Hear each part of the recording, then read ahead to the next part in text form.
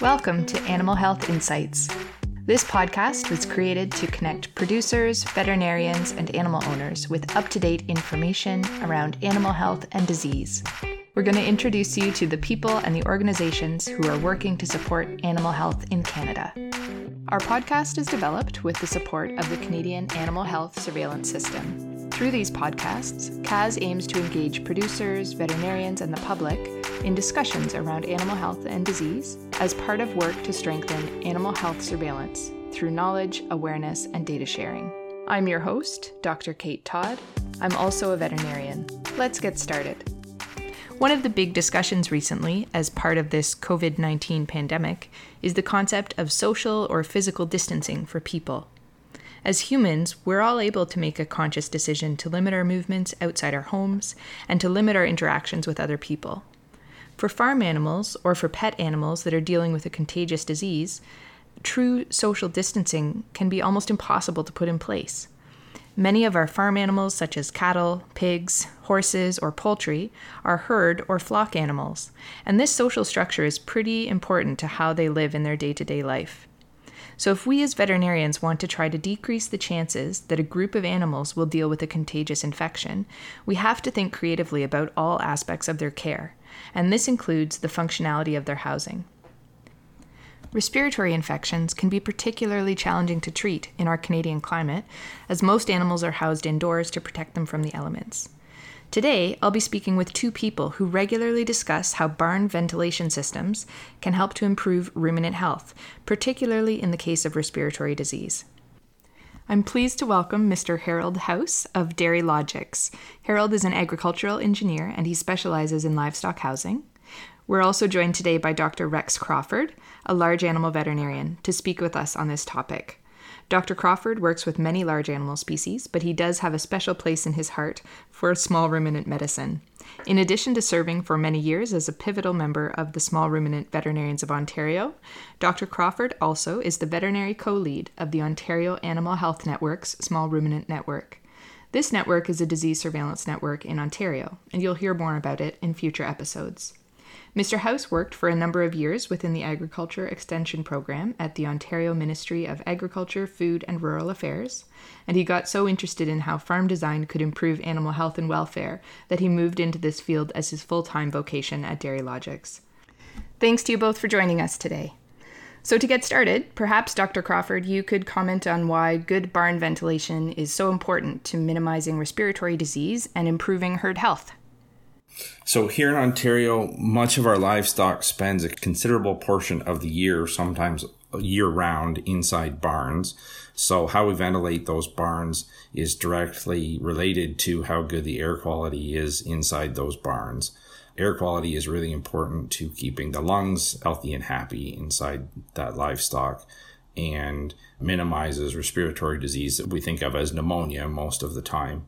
Pneumonia at any stage of an animal's life has long-term impacts on the animal's health and productivity. So there's really good research to show that in dairy cattle, for instance, pneumonia in the first few months of life has long-term impacts on reproductive health and overall milk production and longevity in the herd for those animals. So preventing pneumonia or early treatment of pneumonia, even as young as a few weeks old in those cattle, has an impact 3 and 4 years down the road of those animals. So the better job we can do of keeping that air quality good in those barns, the less disease we have and the overall productivity of our herd goes up. So what would be a common clinical presentation that would cause you to discuss barn ventilation with a producer? So the most common clinical presentation that would bring us to a discussion about ventilation would be an increase in the number of animals that are having clinical signs of pneumonia, and in some cases, herds that are having struggles with actually animals dying at a higher rate than we're comfortable with due to pneumonia. And one of the things that we would usually work up when that is the case is the air quality and ventilation in those barns adequate, or are we dealing with some other reason for increased numbers of pneumonia cases? Have you found that there's any species differences in barn ventilation requirements for ruminants, like from cattle to small ruminants like sheep and goats?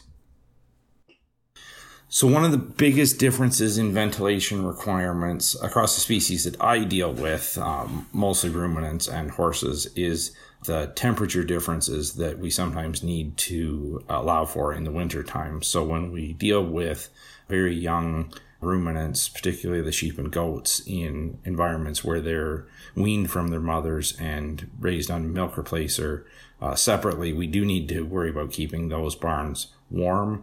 Certainly the swine industry and poultry industry, getting the temperature right to allow for those animals to be happy and grow well is important. When we think of cattle, usually we don't worry as much about keeping things warm, and our adult ruminants, our adult small ruminants, we don't worry so much about warmth as well, but just freedom from drafts and keeping things nice. So that can be a challenge.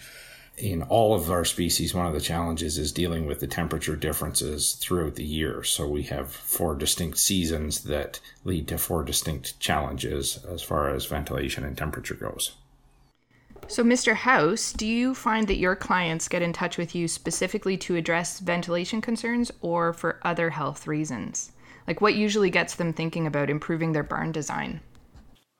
Okay, certainly with ventilation, there's probably 3 questions I get. If somebody's planning a new barn, they often are around the whole area of farmstead planning. So with the clients I deal with, the producers, it's often dairy cattle, but it could be other species where they're using natural ventilation. So the location and the direction of the barn to make best use of natural airflows is a big concern. So that's one reason.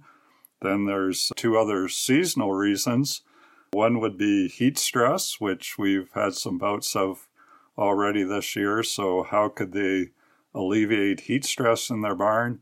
And just like Dr. Crawford was talking about, just with small ruminants, winter pneumonia, or just with the seasonal changes, especially spring and fall and winter, what can be done to provide good air quality while not causing drafts or stress on the younger animals?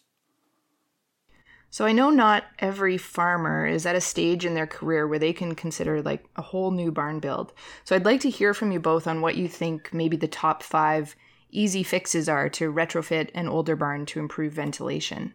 Dr. Crawford, what have you had success with here?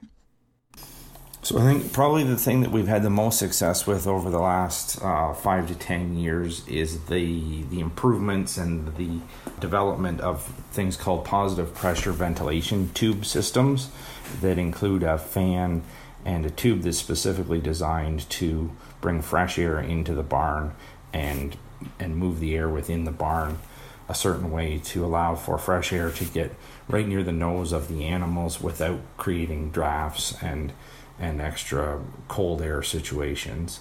And they can make a big difference in closed up older barns where we have a struggle of doing natural ventilation well because we're constrained in the amount of air that we have available to us to do that natural ventilation with. In some barns, adding side curtains, so actually tearing out walls and putting curtains or specifically designed windows in to allow for natural ventilation to be better than just a couple of windows in a wall can make a really big difference. In some barns, in some places, adding or improving chimneys to allow natural ventilation exhaust to work properly when the chimneys or when the side curtains are not fully open can make a big difference. And that we especially see that, I think, in barns that have been maybe renovated from something like a drive shed where we haven't necessarily thought about where hot stale air is going to exit the barn. So adding those chimneys or improving them can make a big difference in some of those places. We can do minor improvements in some places where we've got a decent design, but things aren't just quite working as well as they should be. So if we've got an exhaust fan type system or in some cases it's tunnel ventilation, but we haven't got things working quite right and we've got enough fan power, but we haven't thought about where the fresh air is going to come into that space. So improving where the inlets are and how they work can make a difference in some of those places. In a lot of barns, I think we need to change our mindset from worrying about air quality in the barn over how hot it is. So there's always, in cold weather, it's always a trade-off between how much fresh air we bring into a space versus how much heat we have to add to it to keep it warm. So in the days of my grandfather, the idea was that you closed all of the windows and doors and chimneys and everything when it was cold out so that you could keep warmth in the barn. And that is usually the worst thing we can do for air quality. But it is much cheaper to heat a space if you're not adding fresh air in all the time. And how about you, Harold? What types of retrofit changes have your clients had success with? Do they vary by the type of barn? For example, a bank barn versus a pole barn? What have you seen? Yeah, certainly they do vary in terms of whether it's a bank barn or a pole type barn, and it also depends on the species and the size and the situation. But just a few simple things, just like we spend a lot of time talking about social distancing and density of people in buildings. It's the same for livestock. If we're thinking of an existing bank barn, and I agree with Dr. Crawford again, in the past we've worried about keeping everything closed up and warm so the manure doesn't freeze, the water doesn't freeze, but actually that can be very unhealthy for the livestock. It's better to keep a barn cold and dry than warm and damp. So just reducing the livestock density in a barn, say a bank barn with feeder cattle or something in it, reducing the density, just providing more air volume per unit of livestock, removing the manure regularly. Manure produces moisture and ammonia, and if we can remove that, make use of lots of long straw bedding, and even for young livestock, just having dry, long straw bedding for insulation and protection from drafts, that can be a big thing for young stock. And then, the positive pressure ventilation tube systems. At the start of my career, they were known as airbags, and often they were dirty, dusty, damp things, and they've been improved on over the years to the point now that they can be used quite successfully to introduce small amounts of fresh air exactly where it's needed. And then just a final thing, for summer heat, if that's an issue, whether it's a bank barn, it may not be as easy with that, but opening up sidewalls, there's too many barns I've been in where everything's closed up except a few windows, and our animals, lots of them can deal with the cold a lot more than heat and moisture, so just letting that good natural airflow through can just totally change the situation, and it's a lot more healthy for the livestock. Okay, so if those are the easy fixes, how about for that new barn build? What's out there right now to ensure the best ventilation possible, Harold? Okay, that's quite a broad question, and it certainly does depend on the livestock species and the size, stage of growth. Certainly baby calves versus mature milking cows, it's quite different, but maybe just trying to categorize things. Natural ventilation for sure is where I always like to start. So a barn with adjustable sidewall curtains and chimneys for ventilation. But if it is for small cows or other small ruminants, adding that positive pressure ventilation tube system just allows, in the winter, these stage of growth, they don't produce enough heat to get good natural ventilation. So what the positive pressure ventilation tube does, it introduces that small amount of fresh air that's needed to remove the moisture in the wintertime, keep things fresh.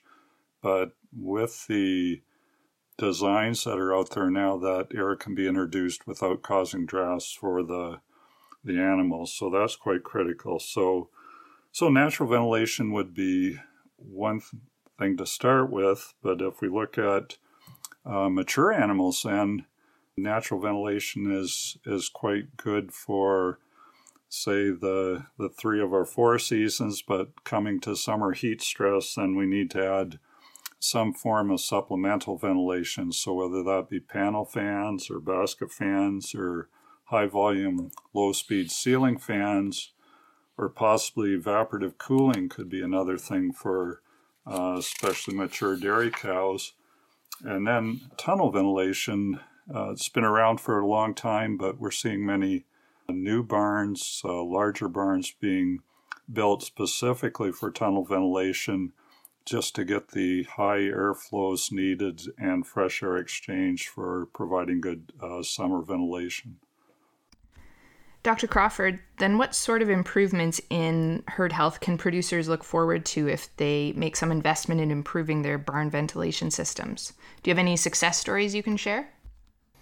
Sure. So the primary improvements we're going to see right away if we make improvements to a barn ventilation system is likely in both the number of treatments that we might need to do in a group for pneumonia over the course of the year, as well as the number of animals that end up succumbing to that pneumonia, whether we've treated them and they don't respond or whether they actually perish before we realize that they're sick and have died without treatment. So those are the big things. The long-term impacts, again, are that overall productivity of those animals that we did likely have to treat for pneumonia, but that we did save with treatment. But some of those animals just never produce like they should. Even though they've responded to the treatment, there's still lasting effects of that pneumonia. So those are the big things we're going to see that way. The sicknesses and the deaths are the things that we're going to be able to measure really, really easily. That long-term productivity is something that's more hidden and a little bit harder to tease out, most likely, without doing a bunch of statistics to prove ourselves right. Success stories I have, certainly we've had really good success in a number of our old bank barn sheep operations by adding those positive pressure tubes in. And we can see usually our most critical window of time for seeing pneumonia problems in those type barns was when we had lambs that were approaching weaning age, and we would see often a fairly sudden, what felt like an outbreak of pneumonia in lambs. So as they were approaching weaning sort of time at 40 to 50 days old. So in some cases, we actually had to go into those groups and medicate all of the lambs to try and get ahead of the pneumonia flowing through them. And with the addition of those positive pressure tubes, in most cases, we've dropped the number of treatments down drastically and totally removed the idea of mass medicating those groups. We've also seen some major improvements in ventilation in some of our nursery rooms in our sheep and goat dairy operations, where they have lambs in nursery rooms on milk replacer. And certainly, again, pneumonia can be a big problem in some of those rooms if ventilation isn't working well. And I know I have one producer that used to struggle with he would treat between 30 and 50% of his lambs prior to weaning at 35 days or so in at least some of the groups. And his standard goal now is to not lose any lambs in that room to pneumonia throughout the course of the year. And that would be in the neighborhood of 300 lambs would go through that room over the course of a year. And so at least probably in 4 out of 6 groups he would do over the course of the year, he would reach his goal of not losing any lambs to pneumonia in those pens. So the benchmarks in the goat world would have us believe that we would probably think of somewhere close to 10% mortality in the first month of life as being pretty close to normal. So if we can make improvements in those ventilation systems and drop that by half, then it's well worth it for the producer to spend a little bit of money in improving their ventilation system. How about you, Harold? What are some of your favorite success stories that producers have had, either from new barn construction or from doing some retrofits to an older barn to improve their ventilation? Okay, a lot of the things to be done are both good for old barns as well as new barns, but have saw a lot of improvement in calf barns where they've been struggling with especially spring, fall, winter ventilation by adding the positive pressure ventilation tubes just to get that uniform minimum airflow without drafts. And should mention too that these tubes can be used for summer ventilation as well. So if you're in a bank barn or something that's difficult to do naturally, it's possible to not use the same tube, although the winter tubes can run year-round, but just installing a much larger tube to get summer airflow rates and ventilation that way. Certainly in calf barns or small ruminant barns, just strategically blocking drafts that may be coming in, that's often a big help. And again, lots of long straw bedding, perhaps calf coats even in colder situations. And then switching around for summer ventilation, just strategically locating panel fans or basket fans to focus some air to get heat stress relief, and again possibly opening up sidewalls just to improve natural ventilation, and perhaps adding chimneys for winter ventilation as well. So those are all good things that can apply to retrofits or new barns as well. It sounds like there's some real wins out there then for animal health when we can take the time and, of course, a bit of money to put into improvements in ventilation systems. Who should a producer reach out to if they want to figure out what ventilation adaptations would work well for their individual barn? I guess we'll start with Harold. What do you think? Okay, there's a lot of good companies out there that deal with both natural and mechanical ventilation, so I find that the company reps are very well educated, so I would not hesitate to reach out to any of those companies. And I work in that field as well, so I'm quite happy to help people with that also. So there's a number of different options between company representatives and private consultants, I guess. And who would you suggest, Dr. Crawford, that a producer contact? So I would agree totally with Harold that both the companies that supply most of this equipment generally do a pretty good job of helping evaluate what the best suits are for a spot. I think they do an even better job on new builds than they do sometimes on thinking all the way through some of the retrofits. But they're certainly a good resource. I think our agricultural engineers out there like Harold are the very best trained at this. They really and truly understand the mechanics behind what we're trying to do. And I think there are a number of veterinarians out there as well that have a special interest in improving ventilation. A number of us have taken, there is a course through the University of Wisconsin on the positive pressure tube ventilation systems. So a number of us have taken that and have some of the equipment needed to assess where we're at now to decide how much change we need, or if in actual fact the system that we've got right now just needs a very little bit of tweaking to work better. So I think between veterinarians and engineers and the equipment dealers, I think we can come up with a really good solution, especially when we work as a team. I think that's a great note to wrap things up on. So for veterinarians out there and for producers who are interested to learn more about how they can make some changes to their barns' ventilation systems to support their herd or flock health, certainly there's some good resources out there. Dr. Crawford has already mentioned the Dairyland Initiative from the University of Wisconsin, and as well you will find a number of provincial resources, certainly for your province of interest, and we can post some links to some of these resources on our website at www.cahss.ca. Thanks again to both of you, Dr. Rex Crawford from Dufferin Veterinary Services and to Mr. Harold House from Dairy Logics for speaking with me today on Animal Health Insights about how ventilation can help to support ruminant respiratory health. And thanks to you out there for tuning in. Join us next time for an upcoming episode where we'll cover another cornerstone of achieving social distancing for animals, and it's a biggie, biosecurity. I'll talk to you then. Once again, I'd like to thank the Canadian Animal Health Surveillance System for their support of the Animal Health Insights podcast. CAS is an initiative of the National Farmed Animal Health and Welfare Council, and it has broad-based support from both livestock sectors and from government. CAS brings together data and information from across Canada in order to demonstrate animal health and to guide planning on national animal health priorities.